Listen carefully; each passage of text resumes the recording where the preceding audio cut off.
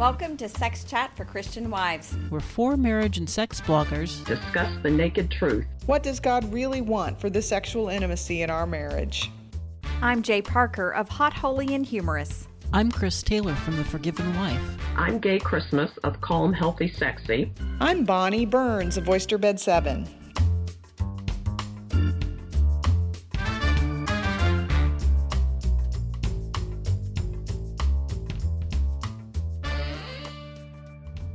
This is Chris at Sex Chat for Christian Wives. In one of our episodes about lies women believe, we talked about the idea that many women feel that they somehow are not enough sexually or physically.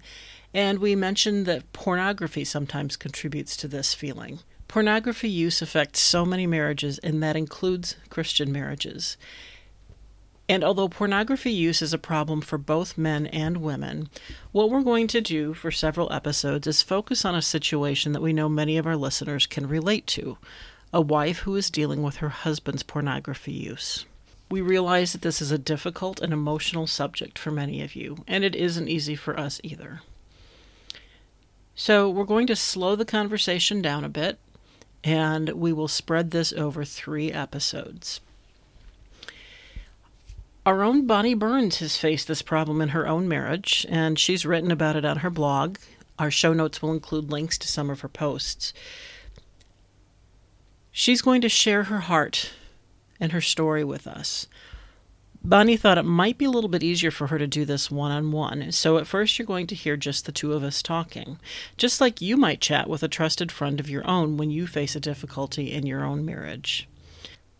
Bonnie had a lot to say about her own experiences with her husband's use of pornography, as well as some really good advice for other wives in that situation.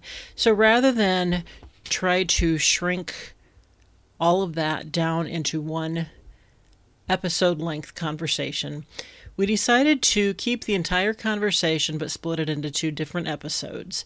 So this episode will start the conversation, and then we'll finish that conversation in the next episode. Then there will be a 3rd episode where we talk about pornography with all 4 of us, chatting about what Bonnie had to say, talking about pornography, the effect on marriage, the kinds of stuff we usually talk about. But for this episode, you'll hear Bonnie and me, mostly Bonnie. If you have a husband who's used pornography, or if you have a friend whose husband has used porn, stick around. I think you'll have a lot to learn from Bonnie, and you'll know that you are not alone in what you're dealing with. Bonnie, thank you so much for opening your heart to share with us. I know that pornography has been a real challenge in your marriage. What can you tell us about what was going on?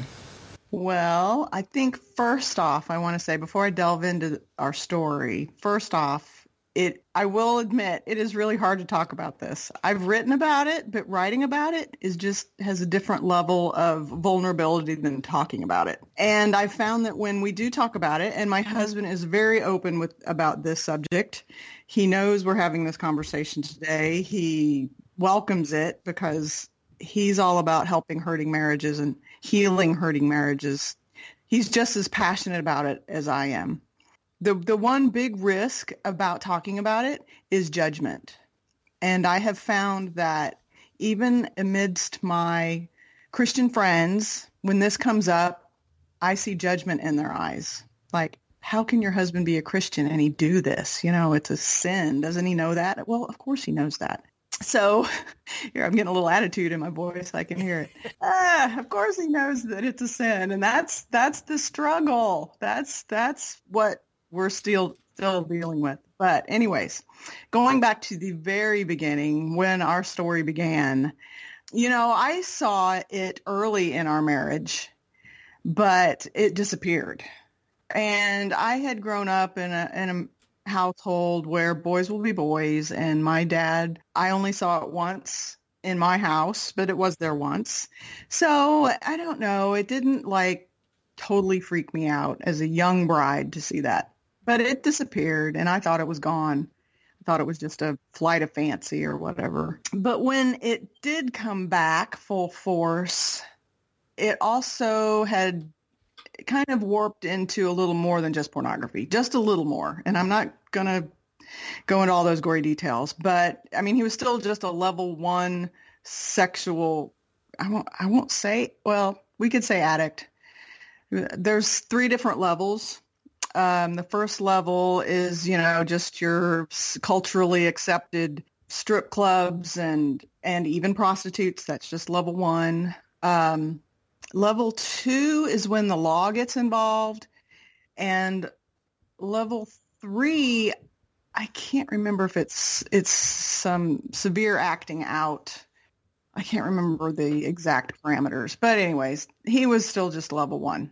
But it was enough to set me into a major tailspin. We were not having, our marriage was really, I talk on the blog a lot about our dark season. Well, this was our dark season. The porn, we had teenagers, one which was very rebellious. And you know what? I'll just say this, our marriage is still not perfect. So I come to you as someone in marriage ministry who's still very much a work in progress. I've never painted us as anything else than, flawed. We're not perfect, even on my blog. Then D-Day happened. And D-Day is my term for the day of discovery, the day that God revealed. Because, in Luke, I can't remember the verse, but Luke something, it said that everything will be revealed in due time. So what was that like to discover that he was using pornography? Well, it was like taking a baseball bat to my picture window of my world. It just, just complete shatter. It shattered the trust of the person in my life who was to be my stability and my rock. It just shattered trust. So if he'd been doing all this, what else has he been doing? So I started to question everything about him. Did he have another wife somewhere? Just my mind went way out into the universe of imagination. The day that I discovered it was both my world had been shattered and my world became very numb. I kind of walked around in a fog for a few days. And then, you'll have to excuse my language, but I got pissed. Oh, I was mad.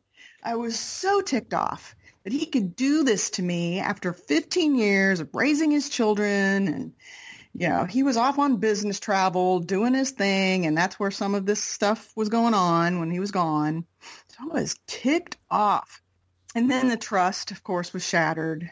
So, yeah, just a lot of anger, hurt, just all those raw emotions. And it simmered for quite a while. I'd say I didn't really regain composure it was probably a month before I could finally just take a deep breath. It doesn't mean I was past it in any way, shape, or form. It just means that I could finally look at things with a little more clarity.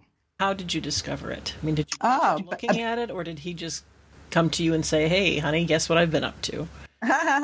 Well, rarely do they come to you and say, "Hey, honey, guess what?" Some do. I will say that. Oh, yeah. And another disclaimer is that I also realize that not every husband views pornography. There was a Barna research in 2014 that stated 80% of men sitting in church on Sunday morning have viewed pornography once that month.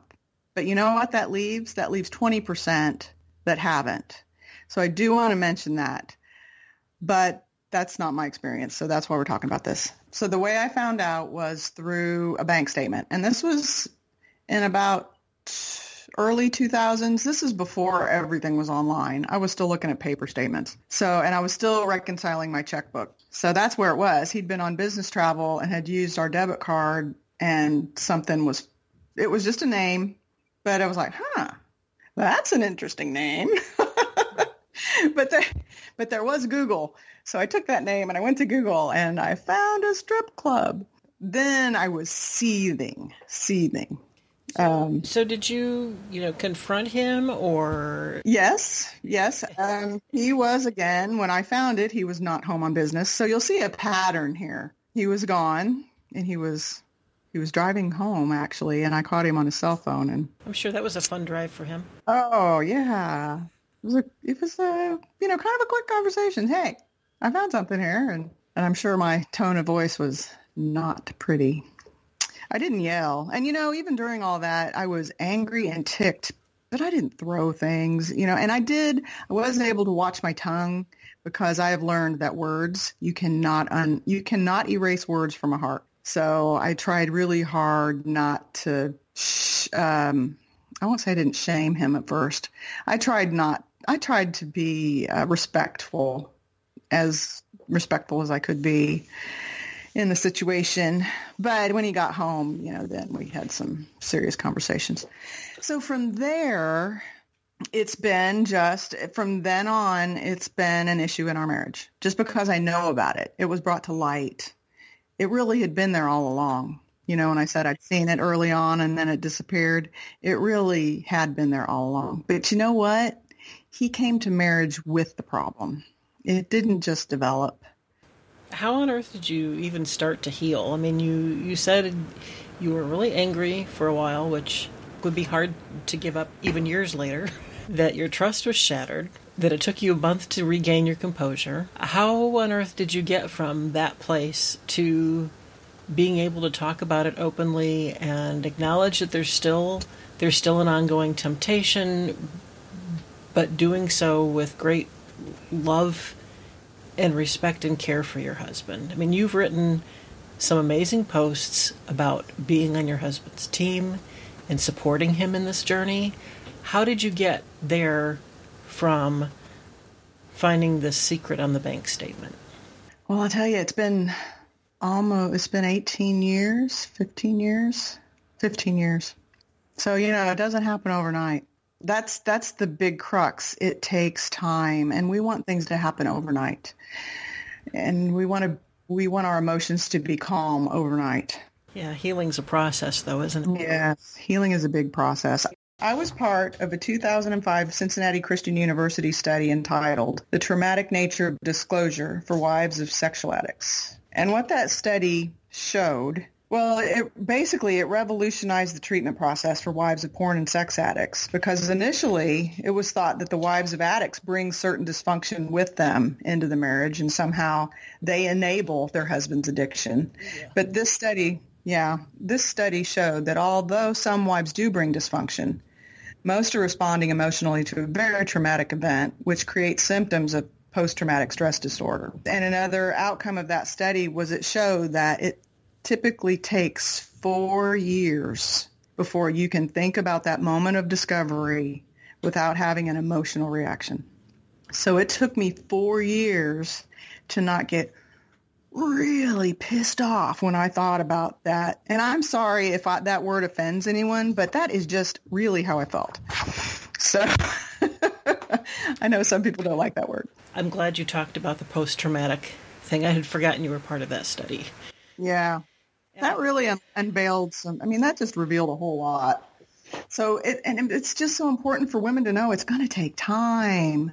And, there was that other study of Shaunti Feldhahn and I really wanted to find it, where she says if you give it 5 years. Oh, yeah. If you give it if you're having a problem in your marriage, 5 years later, the people who indicate that they are having trouble in their marriage, in 5 years, if they've stuck with it, they're happier. Yes. And so I think there's a correlation. Time. So you were part of this study. You were past that initial 4 years. Yeah, I think when I was a part of that, it had been, I think the parameters it had to have been less than 2 years to be a test subject. I can't remember. But I think it had been 2 years or less since the discovery. So you were past feeling raw, but you were still angry and hurt. I was past feeling most of that unless I specifically dwelled on the moment. Unless I specifically started dwelling on it, I was pretty much past it, I think. Well, didn't this study ask you to dwell on it a little bit? Yeah, it did. And they wanted you to know, if you think about it right now, what do you feel? Yeah. So was being part of that study part of your healing? Here's the funny thing. I didn't even realize what had happened to that study until after I started the blog. I was looking up pornography and these names. I found this study, and these names sounded really familiar. And I looked at it, and I'm like, I'm in that. I'm in that. This is what I did. Your pain and your trauma ended up being something that helps other wives, even aside from your blog. You were part of something. I think having it named post-traumatic stress or having those symptoms, that has to be helpful, because I would imagine there are times when you think, am I crazy? Why should I feel like this? Nobody else talks about this. Exactly. Because your trust is shattered and you question everything about him. Then you start questioning your own ability to make good decisions. Because if I trusted him and I shouldn't have, what else have I made poor decisions about? What have I trusted that I shouldn't? So then, you start feeling crazy. However, the healing can happen. You just have to, here's my 3 key points to my healing. I grieved, and truly there's those, 5 or 6 steps of grief, because I was grieving the man I thought I knew, but I was really grieving the idealized picture of the man I thought I knew, the knight in shining armor. I was grieving that fantasy of the perfect guy. You were grieving the loss of what you thought you had. Yes. And then, there's the denial and anger and all of those things. You go through those. And you got to give yourself the space to do it. Some people, I think, want to rush into, you've got to forgive him right away. Well, I think you can forgive within a pretty short period of time. Within 6 months, we had reached the forgiveness stage. But then there's the trust, because forgiveness and trust aren't synonymous. Forgiveness does not mean that there are no consequences and no impact on the relationship. Exactly. Yeah. So what started to happen was me being the reader and very much into, counseling and that type of thing. Yeah, I started finding some really good books and reading them, and then he was reading them. And the book we found at that moment in time, early on, was called Sex, God, and Men by Dr. Douglas Weiss. He's a sex addiction therapist in Colorado Springs. He does a great retreats. But his focus is a lot on sexual anorexia, which can happen from porn use and sexual abuse in childhood. Intimacy anorexia or sexual anorexia? It's both, because I believe that pornography use is an intimacy disorder. Yeah, so we Sex, God, and Men, and that kind of lifted the lid on the intimacy disorder, because it talked about men who use pornography typically are masking, some deep pain, and they don't even really recognize emotions. They put a lid on them for so long. So he had a exercise to do in the back of the book, and we've been doing this exercise for about 15 years now. One is you pray together.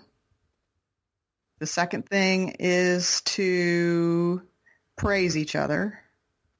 And the third thing is to pinpoint what you're feeling that day, or what you felt in the past 24 hours. So that really helped.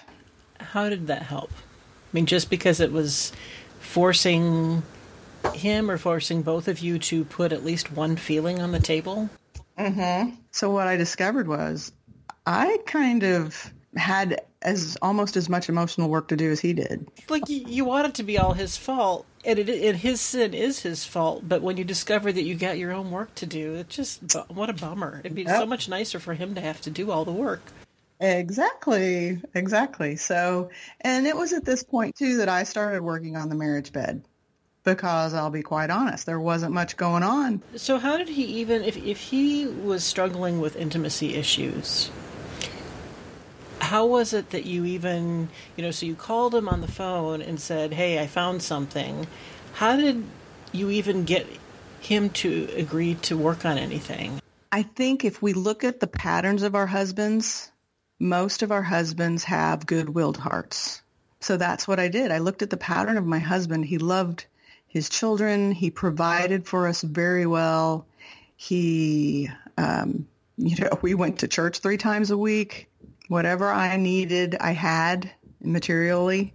Always food in the pantry. There was always a roof over our heads.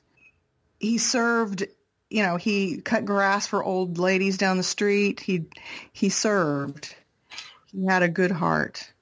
And I knew that. So even though my trust was shattered and I started to question if he had, other wives and all that kind of thing, in looking at the pattern of his life, I knew what kind of man he was. And so that kind of man is the kind of man who's willing to work on their stuff.